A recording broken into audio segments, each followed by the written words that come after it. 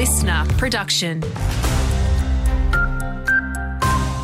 Hello, I'm Jennifer King. A light aircraft has crashed at Bunbury Airport in the state's southwest. Emergency crews were called in around 2:45 this afternoon. One person is being treated by paramedics. The extent of any injuries is not yet known.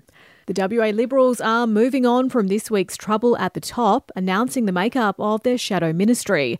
Steve Thomas is still in the party fold despite being forced to step down as deputy leader over his dealings with Brian Burke. He'll look after energy and industrial relations for the state opposition.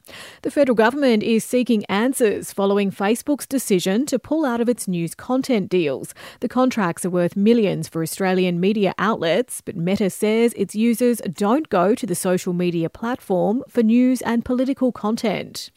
The Department of Fire and Emergency Services is warning of an increased bushfire risk throughout autumn. Hot, dry and windy conditions are forecast across Perth and southern parts of the state.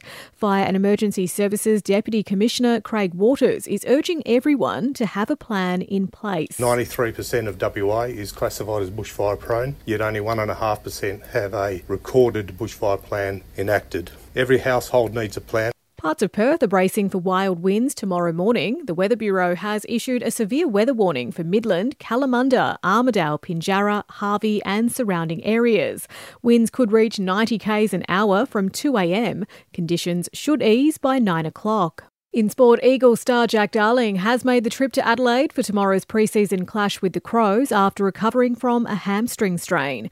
And Australia is firmly in control of the first test against New Zealand with a 217-run lead at Stumps on day 2 in Wellington. Cam Green, the standout in our first innings with an unbeaten 174. His batting partner Josh Hazlewood says it was an incredible effort. Obviously Greenie did the bulk of the work and it was good to be at the other end and watch that sort of innings.